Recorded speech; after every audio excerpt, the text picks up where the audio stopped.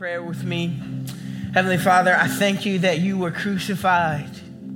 You were crucified on our behalf, but Lord, I thank you that because you are the author of life, you could not stay dead.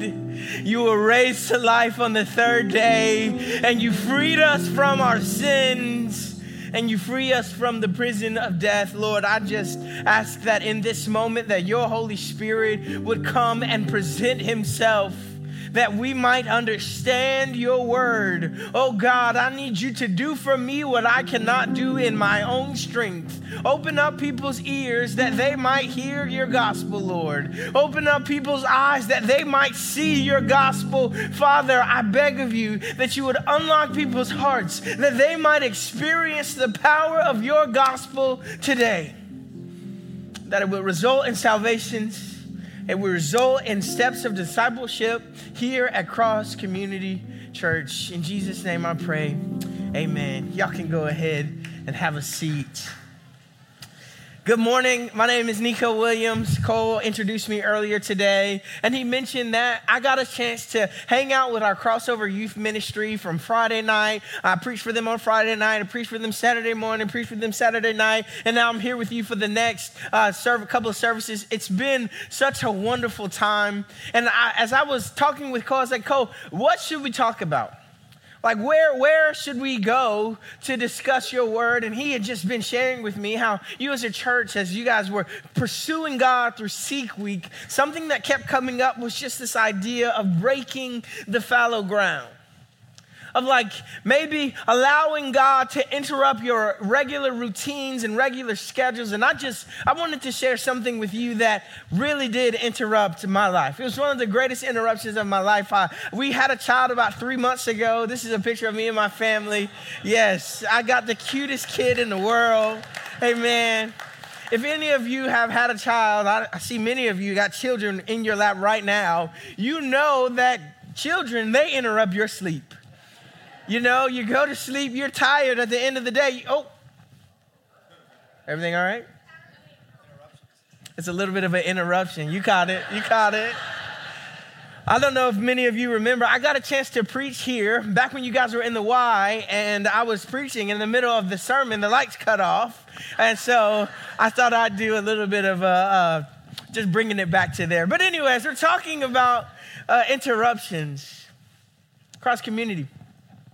What do you do when God interrupts you? When God, he interrupts your plans. The idea of where you wanted to take your life and your family's life gets moved around because God decided that he would intervene.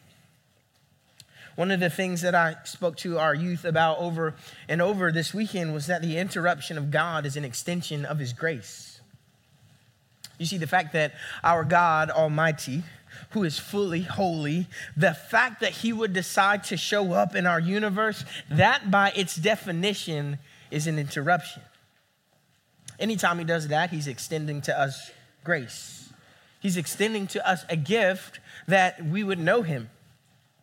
See, if you're God, and you're all powerful and you're all knowing and you need nothing, the fact that he would reveal himself to us at all is his grace. Like I said earlier, me and the students in Crossover Youth, we've been talking about interruptions. We've been studying the book of Jonah.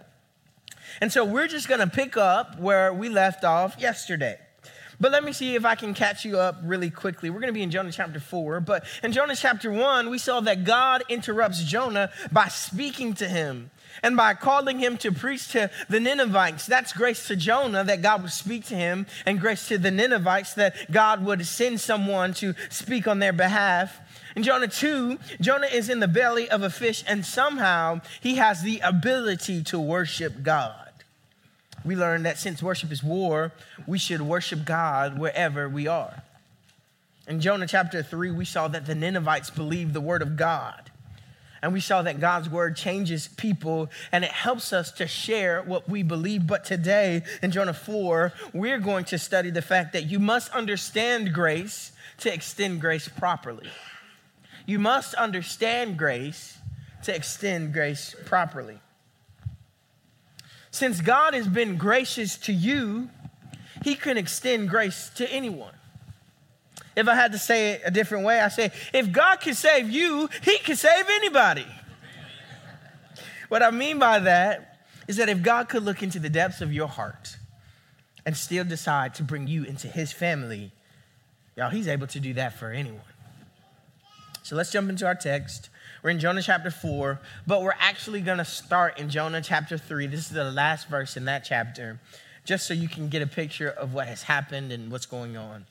In Jonah chapter 3, verse 10, it says, when God saw what they did, talking about the Ninevites, how they turned from their evil way, God relented of the disaster that he said he would do to them, and he did not do it. But it displeased Jonah exceedingly, and he was angry. And he prayed to the Lord and said, "O Lord, is not this what I said when I was yet in my country? That is why I made haste to flee for Tarshish.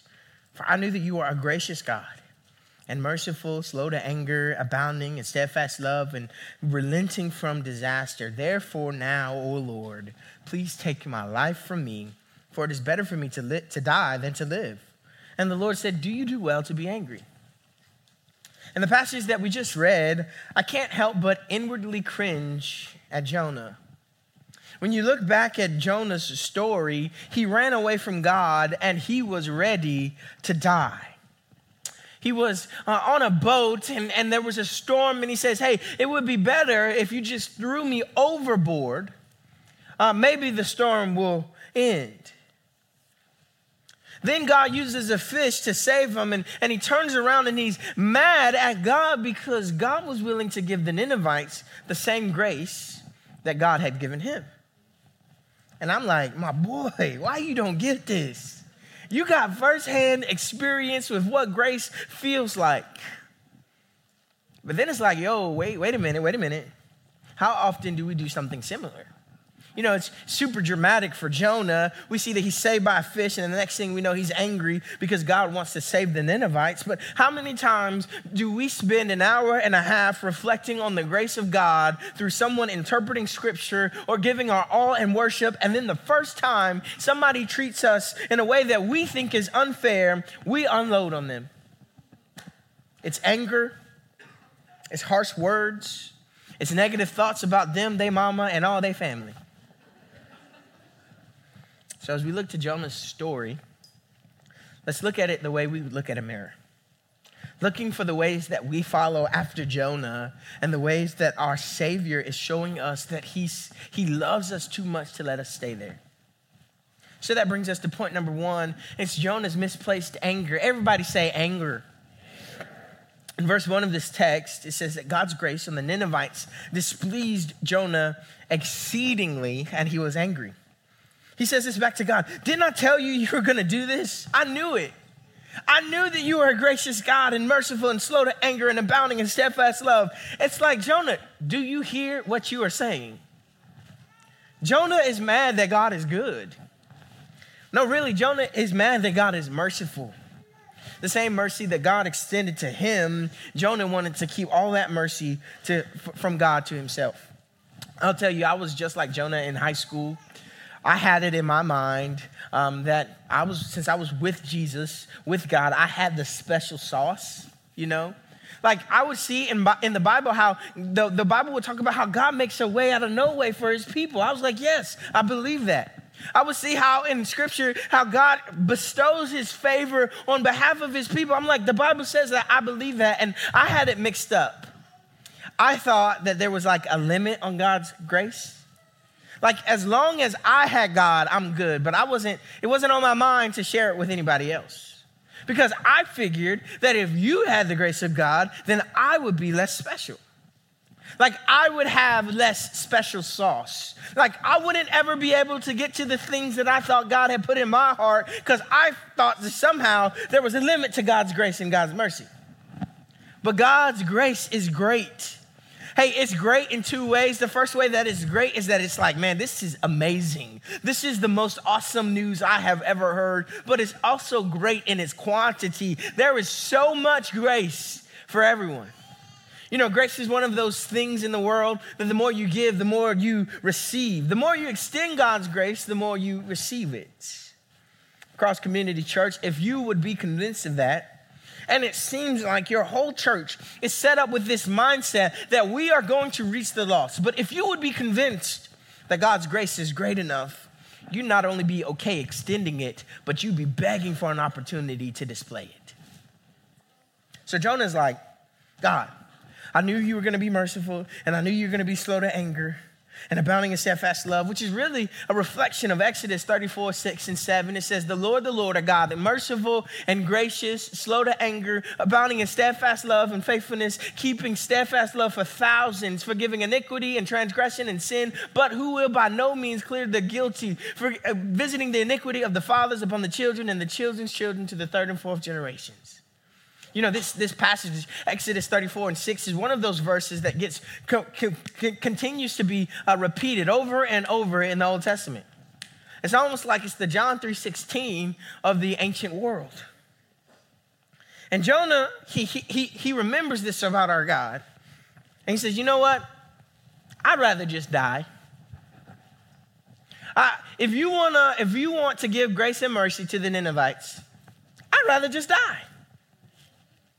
And this is not the first time Jonah has said something like this. I alluded to this earlier. He was on the boat and the storm was happening. You know, I think if Jonah had just decided, you know what, I'm in sin. Let me repent of my sin. Hey, could y'all just take me to Nineveh? I guess that God would be gracious enough to let the storm cease so that he could go to Nineveh. But no, he's like, nope, just throw me in the sea. I'd rather die than go preach to the Ninevites. And then in verse 4, the Lord says, do you do well to be angry? In other words, God is asking Jonah, is it really benefiting you to be angry? I know that there's some parents in the room who look at a text like this and they're thinking about their teenager. You know, you tell your teenager one time because you're trying to keep them safe and they're like huffing and puffing and they're like, oh my gosh, I hate you. Listen, I thought a teen angst, I thought that was just something that happens in the movies, but it's real. I'm a campus pastor at our church, and so I get the opportunity to have dinner with members of our church and families, and it came out that I like to do different art things, like I do spoken word poetry. And one of the mothers, they looked at the daughter and said, oh, Nico, he does poetry. She was trying to make a moment of connection between me and her, and she said, hey, why don't you share with him some of the poems that you did? And she goes, Mom, don't you dare share that with him. And I was like, okay. And she continued on and she was like, no, but like they were really good and you talked about this and you talked about that. And she said, I did that like years ago. He doesn't want to hear that. And I was like, all right. Teen angst is a real thing. I think this is what Jonah is reminding me of. He's acting like an angsty teen. He's like, I didn't get what I wanted, so I just rather die. Jonah, and God asked Jonah, do you do well to be angry? Really, what is the benefit of your anger? I just want to ask you, when you are angry, what's the point of your anger? When we get angry, what are we angry about? See, Jonah is angry because God didn't smite the Ninevites. Y'all, I'm a big emotions guy. I studied theater for my undergraduate degree, so emotions were the actor's bread and butter. And so I genuinely believe if you repress your emotions, you are not honoring God with the way that he made your body. But at the same time, emotions shouldn't control us, but they can give us a picture of our heart. You know, James 4, 1 and 2 gives us the perfect diagnosis. He says this, what quarrels and what causes fights among you? Is it not this, that your passions are at war within you? You desire and do not have, so you murder. You covet and cannot obtain, so you fight and quarrel. James is saying you're angry because you don't have what you want. That's Jonah. That's us too. Yeah, that leads us to point number 2. God's object lesson. Everybody say lesson. Read with me the next set of verses. This is verse 5. It says, Jonah went out of the city and sat to the east of the city and made a booth for himself there. He sat under it in the shade till he should see what would become of the city. Now, the Lord God appointed a plant and made it come up over Jonah, that it might be a shade over his head to save him from his discomfort. So Jonah was exceedingly glad because of the plant. Yo, I got to stop here because there's some tea we got to spill. That's just youth language for some juicy gossip. In Jonah 3, we find out it takes 3 days to cross the city. And God tells Jonah he needs to call out against the city, but on the first day of him calling out, there's major revival. And it seems like Jonah was just barely doing what God told him to do. He goes, he does what God told him to do. He sees a little bit of progress, and then he says, you know what? I'll just take a couple of days off. I'll leave the city, come up on top of the city so I can see what's going on. He builds himself like a tent to protect him from the shade. And then, in God's merciful fashion, even though Jonah already has some shade, God makes a plant come up out of the ground to give him some extra shade. Somebody say interruption. God interrupts Jonah in the midst of his laziness and still decides to bless him. My God, that's unmerited grace. And then it says that Jonah is exceedingly glad because of the plant. Just a minute ago, Jonah was exceedingly angry, and now he's exceedingly glad. Our emotions can be fickle. It's good to pay attention to them, but we cannot live and die by how we feel. Let's keep going in the text. Verse 7 says this, but then when dawn came up the next day, God appointed a worm to attack the plant so that it withered. When the sun rose, God appointed a scorching east wind, and the sun beat down on the head of Jonah so that he was faint, and he asked that he might die and said, it is better for me to die than to live. So then, the next day, God interrupts Jonah again. He sends a worm to destroy the plant and a scorching wind to blow away Jonah's tent. So now he has no shade at all. And for the third time, Jonah says, I would rather die. Now keep in mind, this would have been Jonah's second or third day in Nineveh. If he had been being faithful to the task that God had given him, he wouldn't have been worried about the plant or the heat. Instead, he's outside the city, outside the will of God, upset because God took away the shade. And really, this is really just another example of the grace of God. He's going to use the gift that he gave Jonah, the shade tree, to help him understand the grace that he's already received. Let's look at verse 9. It says, but God said to Jonah, do you do well to be angry for the plant? And he said, yes, I do well to be angry enough to die. And the Lord said, you pity the plant for which you did not labor, nor did you make it grow, which came into being in the night and perished in the night.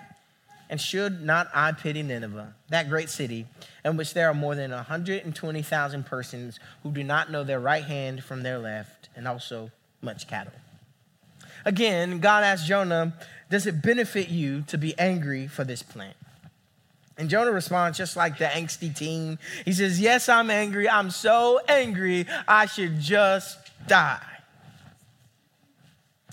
Then the way that God responds, if God wasn't God, I would just think this is straight up sarcasm. He says, listen, you pitied this plant that you did no labor to make it grow. You didn't do anything to make it come up. And then it came up in one night and it left in the night, and you are mad. You pitied this plant that you had nothing to do with. How much more should I pity a city that bears my image? How much more should I pity the people that I've crafted and I've given them destinies and I've given them plans? How much more should I pity them? God uses this plant to teach Jonah a lesson about grace. Well, really, if we look at Jonah's entire story, God uses a word to reach Jonah. He uses a storm to reach Jonah. He uses a fish to reach Jonah. He uses a plant to reach Jonah. He uses a bug to reach Jonah. He uses the wind to teach Jonah a lesson about his grace. Cross Community Church, we don't know how Jonah's story ends. All we have left is God's question about the cattle. But you are right in the middle of the story that God is writing for your life. Will it take God using a storm and a fish and a bug and a plant to teach you about his grace? Or can he just show you his cross? Can he just show you how much he loved you by sending his son Jesus to give you a gift that you did not deserve called his grace? He gave you a gift that you didn't deserve, and he gave you a gift that you couldn't earn, his son. I can't tell you why Jonah didn't get it. He received grace, but for some reason he couldn't extend it. Cross community, if you understand that the cross is the biggest interruption in the entire universe, that God becomes man and he steps in to pay punishment that you should have received, and that kind of grace washes over you, it produces grace in you for others. It's not always automatic. Sometimes it does take a little bit of work. But look, you need to know that it's God's work, and he said he would be the one who would bring it to completion. So here's our application, and then I'm going to take my seat. Extend God's grace with great joy. There's some of you in this room right now who cannot extend the grace of God because you have not yet received it. You've been coming to Cross Community Church, you've been checking some things out. You know something's going on in your heart. You look into the mirror of God's word and you just see yourself. You're angry at the fact that you get angry at everything. And you're like, I'm ready to put that down. I'm ready to have the peace of God. I want you to know that God has sent his son to give you this grace that covers you. Hey, we sang this song earlier. There is no sin that is bigger than his blood. I think sometimes one of the obstacles to people coming to faith is they say, hey, you don't know what I've done. There's no way God would allow me into his family. And to that I say, yes, he does know what you've done. And way before you ever did it, he sent his son. In Ephesians, one of my favorite verses talks about how before the foundations of the earth, God had destined you. He had destined you to be blameless before him. Hey, if you want salvation, salvation is for you. His grace overflows. If that's you, there's going to be a prayer team at the end of service. We'd love for you to talk to them about that, about the steps it would take. And it's just belief. It's just belief. Believing that what Jesus Christ did on the cross somehow counts for you. There are others in this room who have been a Christian. You are part of the faith family. You've been walking with Jesus, and I want to call you to extend the grace that you've received to other people. I'm going to tell you, it's going to be really easy for you to do this. It's going to be easy because everybody in your life needs your grace. There's everybody in your life, your friends are going to say the thing that gets on your nerves. Your husband is not going to take out the trash like you asked him to. All of the things. It's going to be easy because you're going to have a lot of opportunities to extend grace. It may not be as easy to give it out, but you need to know that our Heavenly Father, he empowers you by his Spirit to do things you could not do in your flesh. Hey, as we're looking at Jonah's story, it actually reminds me of two different times that Jesus teaches in the Gospels. There's one time in the book of Matthew, I believe, Peter comes up to Jesus and he says, Master, how many times should we forgive? 70 times 70? 7 times 70? And Jesus begins to tell a parable. He says, hey, there was once a king who was settling his debts. And a guy comes in who owes him a lot of money. And the king says, you know what? I'll let you. Don't worry about it. I got it. I'll take care of it. And the guy, he's like, thank you so much. And he walks out of the king's palace, and the first person that he meets is someone who owes him some money. And he says, you need to pay me all that you owe me, or I'm going to send you and your family to jail. For some reason, that man did not understand the grace that had been given to him. There's another story. There's another instance in Scripture where Jesus is having dinner with the Pharisees and the teachers of the law. And this woman comes in and she starts to kiss Jesus' feet and she begins to wash his feet with her tears, and she dries his feet with her hair. And the Pharisees and the teachers of the law, they look at Jesus and they say, if you knew what she had done, you would not let her touch you. So Jesus tells another story. He says, hey, a man is owed money from two different men. One man owes 100 denarii, another owes 50. And the guy, he says, you know, your debt has been cleared, your debt has been released. And Jesus looks back at the Pharisees and the teachers of the law, and he says, who do you think will love the man more? The man and the Pharisees, who are quite brilliant, they said, the man who has been forgiven of much. And Jesus is like, you've got it exactly right. The one who's been forgiven of much loves much. And let me tell you, Cross Community Church, the more that you have received the grace of God, the more that your love for God begins to grow, you begin to extend it to other people. I heard one pastor say, he calls it a gospel prayer. He says, what you have done for me, Lord, I will do for others. And we can look into the grace of God and see how much he has extended grace to us. Time after time after time after time after time after time after time. If I was God, I'd probably let you go a long time ago. But he's abounding in steadfast love and faithfulness. Y'all, let's pray together. God, I thank you for your graciousness. God, you've been so gracious to me when I have missed the mark, time after time after time. Lord, I pray that you would give us the desire to be gracious to others in our lives, that we would look at the amount of grace that you've given us and that we would just not be able to help giving out grace. God, we need you. We've always needed you. God, I pray that it wouldn't take storms, it wouldn't take bugs, it wouldn't take winds for us to understand your grace. It would simply take the cross. I pray all these things in your name. Amen.